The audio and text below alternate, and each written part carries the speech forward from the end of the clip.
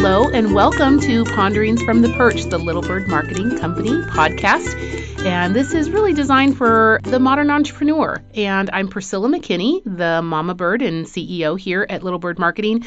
But as always, I'm bringing you different ideas, new trends, and also interesting people to hear from in the industry. I'm very curious about my guest today, and I think you'll hear that come out in the conversation today.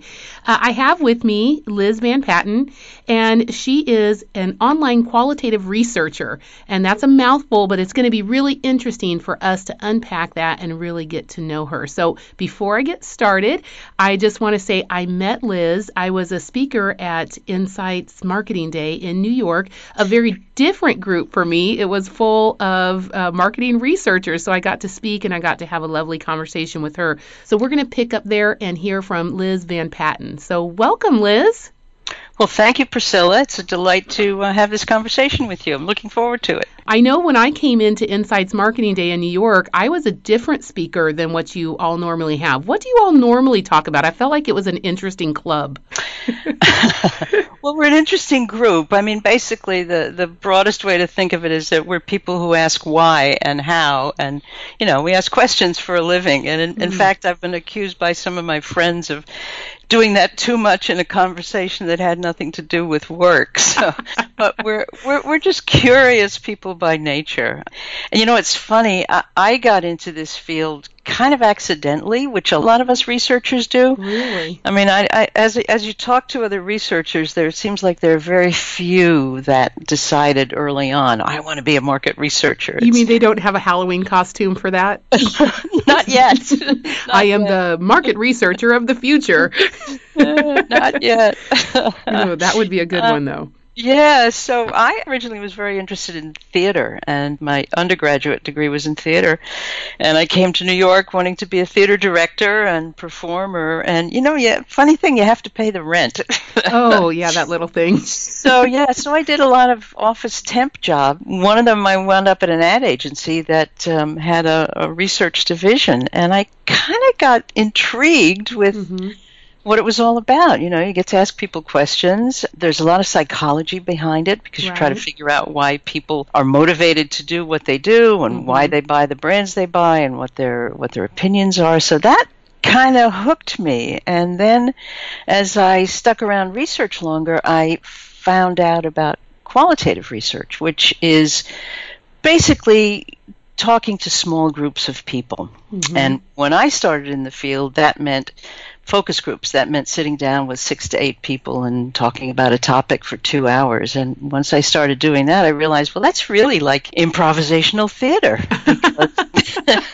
You laugh, but there are clients observing always, and you know they want to be, they want to learn, but they also want to be entertained. They don't want to be bored. Right. So you're setting a stage of sorts, right? Exactly, and keeping everybody's energy up. And you know, one of the tenets of improvisational theater is when somebody gives you a line or somebody gives you a story point to run with, the rule is you say yes and. If you say no, that cuts the whole thing off, and it's hard to get over that no. And it's really very true with talking to people, either, you know, interviewing people one at a time or conducting a focus group. You've always got to give them positive encouragement because you want to hear more. Well, give me an example of that. What does that sound like in a focus group? Well, one of the things that we do in focus groups is there's in fact a specific technique called laddering, which is, we think of it as laddering up. So if you're talking about, say you're talking about cars, right? And you want to find out why people buy the brands they do or why they're loyal to the brands that they're loyal to. So you start interviewing somebody who's maybe let's say a BMW loyalist, you know, so you sit them down, you start talking with them, you say, so I see that you've been driving BMWs for 12 years. Why is that? Tell me about that. And they'll tell you, well, you know, it's a really well-made car. And why is that important to you, that it's a well-made car? Well, you know, I want to know that I and my family are safe when we're in the car. Oh, really? And why is it important to you that your family be safe? So you keep asking why, and you keep peeling back the layers of the onion, and you get to that core motivation, which is really in this case, it might be a sense of being a protector of one's family, protector of one's children, and that's why they want to drive that car specifically. Or it might be something from their past or their childhood that comes out in this interviewing technique. So we call it probing. We're always looking for the answer behind the first answer. Well, you're right in that it does sound like psychology, and I feel like I should just lay down and let you ask me a few questions, Liz. Okay, why Little Bird? How did you get to that? So tell me how that sounds like when people, come up with also negative reasons, like why are they drawn to do certain things, but what if they're just, what if it's a motivation against something? Is that different for you guys in qualitative research? No, well, you really have to understand that too. If there's that group of people we refer to as rejectors, either rejectors of a brand or rejectors of a category. And it's really very useful to find out why people are rejecting that brand. Mm-hmm. So we will probe around that and try to find out, exactly what is it that causes people to reject that brand. And often it will be something so crazy that they heard or they reacted to years ago, but it just turned them off that brand, and it's really hard to get them back. But it's really kind of focusing on what's the core, what's underneath all of that, and what's driving people to react the way they do in the marketplace. Well, I think just in the environment that we're living in now, people have heard of market research, and people know that people are gathering statistics, and I'm sure in your industry you're talking all the time about big data. So help us understand how big data, or the kind of what people understand as traditional marketing, like do you like Coke versus Pepsi, this kind of thing. Like help us understand how limited that is, or if you love it, or what it is good for, and what's so awesome. Like where does qualitative research go beyond that?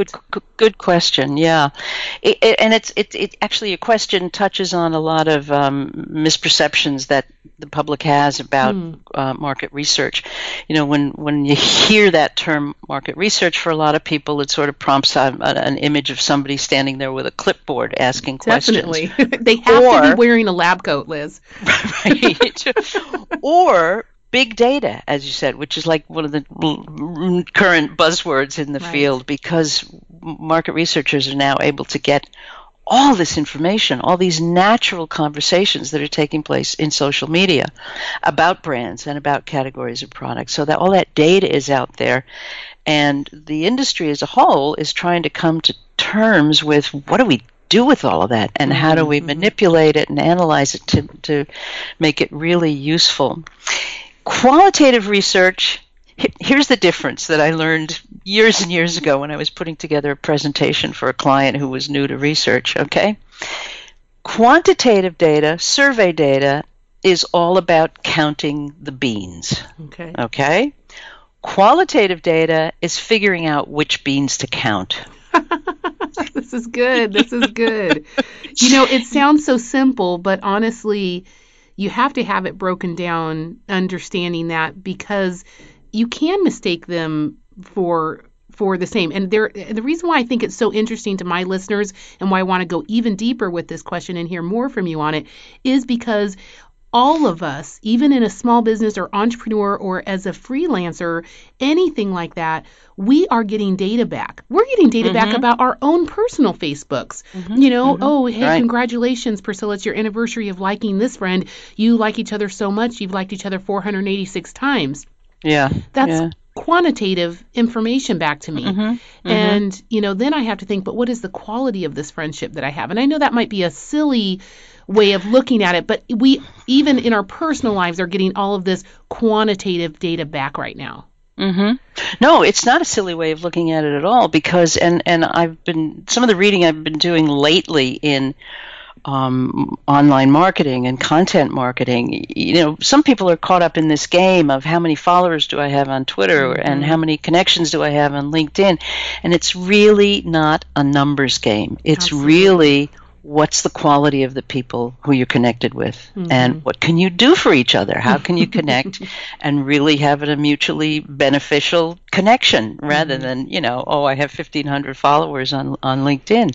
That's, that when it really comes down to it, who are these people who are followers? Who are you connected to, and how can you network with each other in a beneficial way? Right. So you saw this in a regular traditional ad agency, and they had a research department. I'm sure they hid you away in the basement. I'm sure of it, right? No, we were on the 16th floor, I think. But yeah, and actually that first research job that I had, the division of this ad agency, they were all about what they used to call copy testing. So we would test commercials that were inserted into sitcoms that they would show to people in an audience, and try to figure out how persuasive those commercials were. Mm-hmm. And then from that, I sort of, I think I was recruited to join a company that, actually the first company that I worked with specialized in working with kids and teens, which was a great introduction. And I've often said, if you can get through an hour and a half focus group with 6-year-olds, oh my gosh, you can do anything. What is it? The Sprint commercials that have done a really good job of doing like the mock focus group with the kindergartners or something. Right. Yeah, I can't imagine that going on. Yeah, to keep them on the same topic. So that was my beginning, and then I decided, I think I'd like to work with adults. So I joined a global company that was basically, they were a branding company, but they had a research division. Mm-hmm. So I got to work on, financial services accounts and retailing and categories that where adults were more important. Now, what were the kind of jobs? Tell a few more, because I do think it is really interesting to people. What does a qualitative marketer research do? What are some of the jobs? So copy, actually measuring the persuasiveness of copy is one thing. And then is it like, do you guys also work do you like this packaging? Do you kind of go on a little bit more examples? Well, let me tell you about some of the packaging and branding work that we did, because I found that fascinating, and it's very close to my heart working in that whole branding area. I would find that super interesting. Because one of the things that the branding agency always needed to do if they had a new assignment, and often brands would come to them and say, we think our look is a little tired. We want to modernize our logo and update our brand imagery, and can you help us out with that? So the first thing we would do as researchers is do some focus groups to find out, how do people perceive this brand? Mm-hmm. How do they relate to it? What does it mean to them? So the challenge there is, and this is a whole basket of tricks that qualitative researchers use, you can't ask people those questions directly because you're going to get what they think you want to hear. So one of the challenges there was to use what we call projective techniques, which are indirect ways of getting people to talk about and to reveal how they feel about a specific brand. Okay, give me an example, because this sounds like something I could use in my marriage. Don't ask this directly. Just project something and see if it works. Right. Again, there is a lot of psychology to it. So, yeah, give me an example of that. It's all psychology. We would show people, you would often first, I want to say one of the things we did, especially if it was a logo project, we would ask people, we'd throw out a brand name. And of course, we recruit people very carefully, people who fit specific requirements and people who were users of that brand and who were very familiar with it in this kind of case. So we would throw out a brand name and pass out boxes of markers, colored markers, and paper, and say, I know you're not an artist, but play along with me. I'd like everybody to just draw what comes to mind when you hear this brand name. And you would start to get amazing things. You would get, one of the brands I did a lot of work on was Pizza Hut, and you would always get red. You would always get red. And some people would draw that distinctive shape of the Pizza Hut roof. So you start to learn what the visual clues are that represent that brand to people. Right, interesting. And then we would move along, and actually the Pizza Hut one is a pretty good example, because we would move on and ask people to talk about, well, what's the whole experience of going to a Pizza Hut? And we found out such wonderful richness about, one of the things that's great about pizza is it's a great family food, because everybody sits around a table and eats with their hands. Mm-hmm. It's a round tray that it comes on, so everybody gets an equal piece of the pie, literally. The mom is like, thank God. Yeah, we found out such wonderful richness about the feelings that people have about the whole pizza experience. Even down to, if you go to a pizza place and they have tablecloths, those tablecloths have to be red and white checkered tablecloths. Mm-hmm. Otherwise, it just doesn't work, because that's what pizza is all about. Mm-hmm. So it's about family, it's about sharing, it's about good times. It's this wonderful stuff starts coming out when you start talking to people about the whole pizza experience.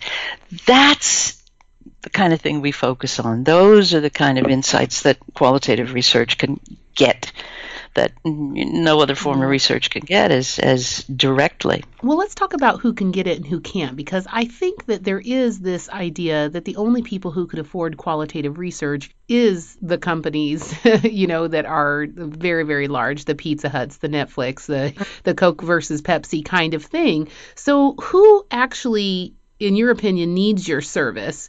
And who, at the end of the day, do you really serve? Well, I think anybody who has a product or a service that they are marketing to customers, and they can be B2B customers as well. We work both B2C markets and B2B markets. They all need to understand their customers better. And often a qualitative inquiry can be much more revealing than a poorly designed do-it-yourself survey monkey survey. Yeah. Let's talk about that, because I think that would be helpful for my listeners. Is what are the dangers of the do-it-yourself, type of thing, and what could a company look for in order to get something more qualitative, even if they were on a budget? What are the things they should be looking out for?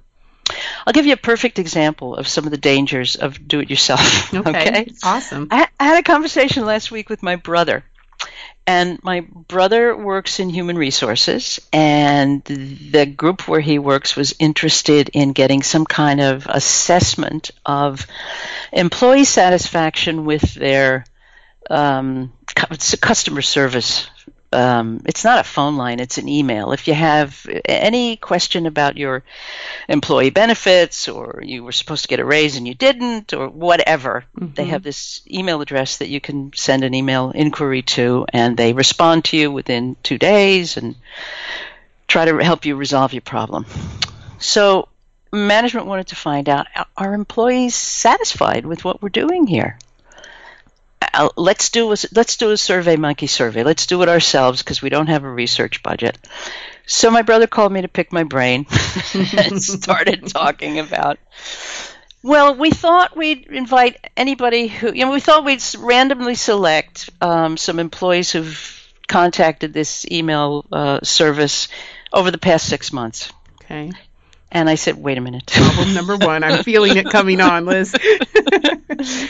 Do you remember who you emailed 6 months ago to ask a question, and how relevant the answer was and how satisfied you feel? No, you're not going to remember it that well. If it wasn't satisfactory, you might still be pissed off, and in which case those aren't the people you want to talk to. You really have to talk to people who've contacted the service line in the past week or two, because then it's fresh in their mind. Wow. And okay, I could that's hear a very clear, obvious one that you wouldn't you can see it's obvious once you say it. But I totally get it that a company would look at it and go, oh yeah, okay, well let's just get the most recent people. I can see this happening. Okay. Yeah. So I could hear the light bulb going off in his head. Yeah. Of course, yes. The past week or two, those are the people for whom it's going to be fresh. So. Yes, it's possible to do it yourself, but it's just simple things like that are an argument why it's so important to have a trained researcher, at least consulting with you. And Right. actually, I just posted something on a LinkedIn group yesterday, a group of qualitative researchers. And a qualitative colleague was asking for suggestions, obviously a low-budget project in the medical field, and the client wanted their own staff to recruit people for these in-depth interviews, which means a one-on-one interview. The researcher was kind of flummoxed by, does anybody do you know of any papers? Can you give me any tips on how to do this? And so I wrote down, I said, I've done projects like this. Here's what I'd recommend. And what you might even want to consider, even though you don't have the budget to hire a professional market research recruiter, you might want to see if you can hire a recruiter to consult with you for a half a day. Just to outline, I know you only have budget for your in-house people to do it, but here's what they need to do, and here's how they need to do it. Wow. So I'm listening going, absolutely. Okay, how does someone do that? So, I walked into a room full of market researchers, and I'm in the marketing industry, but there is a very big divide where people don't feel like they can get that kind of quality consulting, that it's within their reach. So how does, I'll just say it straight out, how can people reach you? But then also, if they're looking for, how would they find someone like you also, and what kinds of questions would they ask to determine, is this a qualitative researcher that knows what they're doing? So I know those are three real questions in there. So where do we find you, Liz? Because even some of the things that you have posted, I do enjoy what you post. And I think on LinkedIn, there's a lot of value with what people post from their own profession. It is very, very helpful. Do you prefer LinkedIn? Is that how you like to connect to people? Well, I really tend to compartmentalize. I'm very active on Facebook, but that's really social. Yeah, that's very for fun. personal. That's with family. That's with friends. That's, posting silly videos and jokes and stuff. And then in my head, LinkedIn is the professional side of my social media life. I've just started doing more with Twitter. I still haven't made up my mind about that, but I find LinkedIn very valuable. And actually, I'm one of the moderators of a LinkedIn group that my professional association has on LinkedIn, which is all about qualitative research. So in terms of how to find people who do what we do, the group that I'm very involved with is QRCA, which stands for Qualitative Research Consultants Association. And that is the premier organization of qualitative research consultants. It's just under 1,000 members worldwide. Most of us are concentrated in North America, but we specialize in qualitative research. Okay. The other resource is Greenbook, who was the sponsor of the Insights Marketing Day where we met. Greenbook also has, Greenbook has an interesting history. They started out as a spiral-bound book with green cardboard covers that came out every year that listed all the market research companies in the New York market, and then they grew from there. And now they have listings online of any kind of market research company that you're looking for. The other thing to remember about the market research industry is that it's stratified. There are companies that focus exclusively on data collection, and what that means is they provide interviewers. In the qualitative area, they'll have a focus group facility, which is a suite of rooms somewhere, usually in the suburbs, not always, where people can rent a room for a day or an evening and conduct focus groups there. Sometimes they will do the recruiting of the focus group participants as well. So that's that whole data collection piece of it. And then there's the consulting piece of it, and that can range from one-person consulting shops like myself to huge global market research companies that do everything. They do qualitative, they do gigantic surveys, they do all of it. So it's a really varied industry.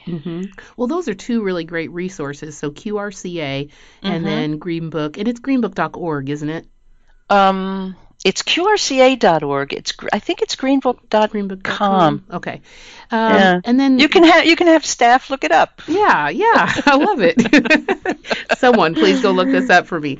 And then Liz Van Patten, it's VanPatten. So if you would like to look her up on LinkedIn, please do that. But I want to hear a little bit more as we wrap up about you. What are you interested in learning right now? What's kind of new in your industry that's making you go, that sounds interesting? Yeah, there are a couple things. One of the things that's real hot across the whole research industry right now is mobile. Everybody has gone mobile because everybody has a smartphone. And I understand in the survey side of things why mobile is so appealing, because you can get to people wherever they are. You can interview them while they're shopping. But we qualitative people love mobile because it allows us to do. It's almost a digital ethnography. Ethnography means qualitative research that you observe people in their natural environment.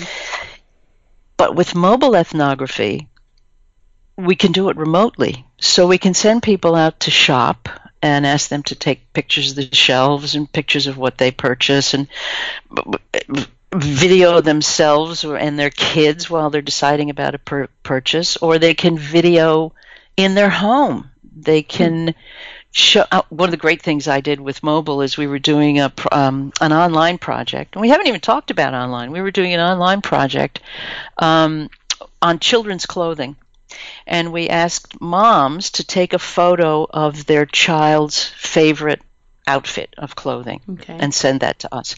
And then we also asked them to take a photo of that child's favorite outfit and had them send that to us. Well, those were interesting, I bet. It was great. I mean, it was the little suit, compared to the Batman pajamas. I mean, that is awesome. It was wonderful, just wonderful. That is good. Well, let's talk a little bit about that, about online, because we did kind of blow right over that. But you're a qualitative researcher, but you specialize in online qualitative research. So, yeah, what's that connection? Online means it's facilitated through the web. It's as simple as that. So we originally it was all basically text-based. So it would be like being in a chat room, but there are special platforms that have been developed specifically for qualitative research. So some of it can be very much like chat, where a group of people are recruited because of who they are and the products that they use. We'll interview them through an online chat room. So questions will post in that chat room. They'll type their responses, and we can probe.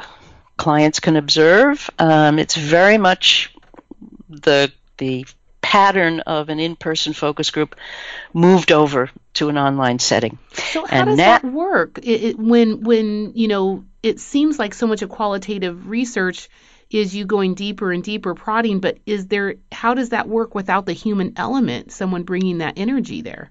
Well, it can work. You'd be amazed. People respond to one another. They use emoticons to express what they're feeling. You can almost dig deeper in some senses because online is more anonymous. That's interesting. That's so true. I see that. You're never going to see the person again. Right. Here's a good example. I had a client that wanted to do some work in the hair loss area with men and women. And they had been working with a qualitative consultant that they'd worked with before. They couldn't get people to agree to come to a focus group. Oh, people my gosh. were dealing with hair loss. No, I won't go to a focus group. Of course. That is so interesting. So we moved it online. Yeah. And people loved it. They were trading recipes. Here's what I do, and here's the concoction I make at home to put on my head to keep my hair. And absolutely fascinating. Wow, I can see a lot of applications for that also. Yeah, online is great for people who are hard to get to attend an in-person focus group, either because they're very busy or because it's a very sensitive topic, or often because there are too few of them and they're too widely scattered. great for that. Yeah, how big, those are three interesting reasons why you'd go online. How big of a factor is the time issue, that people just don't have time to sit to go to a focus group or do that? Do you hear that that's a big problem, or once you've really identified the right people, you're not really having that problem? Well, it's a factor in some cases. I mean, I do a lot of B2B work, and for those people who, if it's a small business owner or a busy executive or somebody in healthcare, they just don't have the evening to give you to come to a focus group. So it's easier for them to go online, and that also is a good transition into the other form of online qualitative that I wanted to touch on. Okay, big word coming up. You ready? Okay, I'm good for it. I have a degree in cultural anthropology, so I was tracking with you with ethnography, so we're good. Oh, well, here's another one, asynchronous. Asynchronous. Okay, how does that apply to the research? Okay, they first started calling them bulletin boards. That term has kind of gone out of favor. Okay. But it's basically a focus group that takes place over several days, usually 3 to 5 days, sometimes longer, if you want to do like a longitudinal kind of thing. But that's really great for busy people because there's no one set time. The questions post every morning, new bunch questions post, and people come in when they have time to participate. That is so interesting. So your entire industry has really morphed around just the modern world. We need to be reached in such a completely different way. This is so interesting for me to hear how you guys have overcome the schedules and the access. And the reality is, would you believe that it's true then that you are being able to access even better people just because you're not being restricted by the geography and from like being able to get better, bigger samples, of a smaller niche? What you can get is you can get the people that it was really hard to get to before. Okay. Because they're available now. Right. If you're testing Coke and Pepsi, it's ubiquitous. You can just go ahead and have anybody do it for you. But, I love that example of the hair loss product. You don't want an 18-year-old who has a full head of hair. You don't want their opinion on this product. Right, exactly. One of the early online asynchronous projects that I did was with first responders about telecommunications equipment. So that's police, fire, EMTs. And, the client sat down to rough out a budget, what they thought they wanted to spend, and the different types of, they wanted to go to big cities, they wanted to go to small towns, they wanted to go here, they wanted to go there, they wanted to go to 4 different regions of the country, and they couldn't afford the travel, let alone the project itself. So we took it online, and we were able to have people in big cities, in small towns, in rural areas in Idaho, and because they were first responders, some of them were logging in at 4 o'clock in the morning, talking about their experiences because they work, unusual schedules. So something like that is really perfect, where it's people that you're never going to get to come to a focus group facility. And the latest thing there is the addition of mobile. Because now people are off in stores and they're taking pictures of their closets and they're interviewing themselves, and you're getting this great ethnographic component to it. Is there something in that that's like your dream job? Like is there one of those different types of setups that you like to do better? I really have a great fondness for the asynchronous approaches. I just feel that people open up after a couple of days, even after the first day. They get to know the other people that they're interacting with. There's no time limit. In a traditional in-person focus group, if you're there for 2 hours and you have 8 to 10 people, there's about 10 minutes of airtime for each person. You go on to some of these asynchronous discussions, and people will type pages if it's a topic that they're very passionate about. They'll really go on. They'll give you everything they have to give you. And you can just dig really deeply in that asynchronous approach. Wow. And then you're needing to cull through that information and give the client back what is relevant. So that's the downside of it, the 200-page transcripts, yes. Wow. Okay, well, I was wondering if there was anything, that you maybe a lot of times I ask this to my guests. Is there something that's driving you crazy about the industry right now, or something you wish would change, or one little tweak that would make things better? You know? Well, here's the thing and this is interesting. This touches on something that I've been doing as kind of an adjunct to the research work that I've done. And I've been doing this for a few years. I do some consulting and training in the area of visual presentation of research data. One of the other buzzwords in our industry these days is data visualization. And a lot of it comes about through this big data, because you've got, millions of data points, and if you're savvy, you can massage that data and come up with some great charts and graphs and things like that. But in our area of the field, the qualitative area, we don't have all those sexy charts to deal with. We have to figure out other ways to get our point across and to tell our story. So several years ago, I started kind of training myself about sort of the basics of graphic design and visual presentation, and specifically presenting using a PowerPoint or some other presentation software to present in person or through webinars. I also produce monthly webinars for QRCA on qualitative research topics. So this became a real love of mine, kind of a side interest. So I work with other researchers on helping them up their game in what their presentations look like and how they deliver them and how they tell the story of the research findings. And that, if I had a wish, it would be to spread that awareness of visual storytelling throughout the industry, because it's, we come from a tradition of being very academic and issuing 80-page word reports that can be pretty deadly to read through, but now nobody has the time to do that. Right. And what you've gotten out in qualitative, if I'm not wrong here, is that you've gotten out the juicy story. Yeah. And isn't that what you want to lead with? You didn't dig out the number. You did dig out the person and the story and the trial, or the all the emotions that go along with that issue. So presenting that emotion and that story and that wholeness of a person, or what's really going on when they are looking at that brand, or what's really going on when they're at that store, or what's really going on when their child picks that outfit. Yeah, exactly.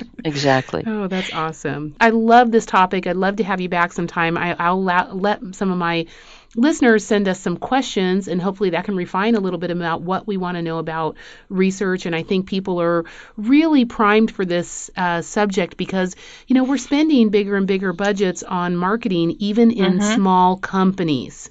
Yeah. And people are waking up to that, and they don't want to waste their money. And so I do feel that even it's coming down to a smaller level, that, people are wanting to wait. Before we pull the trigger, let's do some research. But I do find that a lot of people are asking me, well, I don't know who to call. I mean, who does this? Really interesting. Huh? Yeah. And, and I really feel strongly that you need to use someone who really is experienced in that. Could we ask questions? Sure. But should we be? No, because there's a lot of experience that goes on with that. And so I really had been wanting to talk with someone in this industry, and it was really nice that Green Book called me and, wanted to have me. I think I was their odd man out. I was, speaking about some very different issues for them, but it really got me introduced to some of the market researchers, and I really appreciated a lot of the conversations. They were very thoughtful conversations, I think, that we had at that event. Great. It's a great event. I always enjoy it. Yeah. Well, I'll be speaking at the Chicago one. I don't know. I know you're in New York, so you're always coming to the New York side of it. But Okay, so you want to find Liz on LinkedIn. It's Liz Van Patten, Patten. So you can find her and send her a question or a comment too about the podcast. And if you have any questions about online qualitative research, now that you know exactly what that is, do check her work out. And if you are a market researcher and want to up your game, then contact Liz, and let's make a world full of much more interesting presentations. Great. That would be awesome. Thank you, Liz, so much for coming and sharing your expertise and your time. Well, thank you, Priscilla. It was very enjoyable. Awesome. Well, for Little Bird Marketing Company podcast, Ponderings from the Perch, this is Priscilla McKinney here with Liz Manhattan saying have a great day and happy marketing.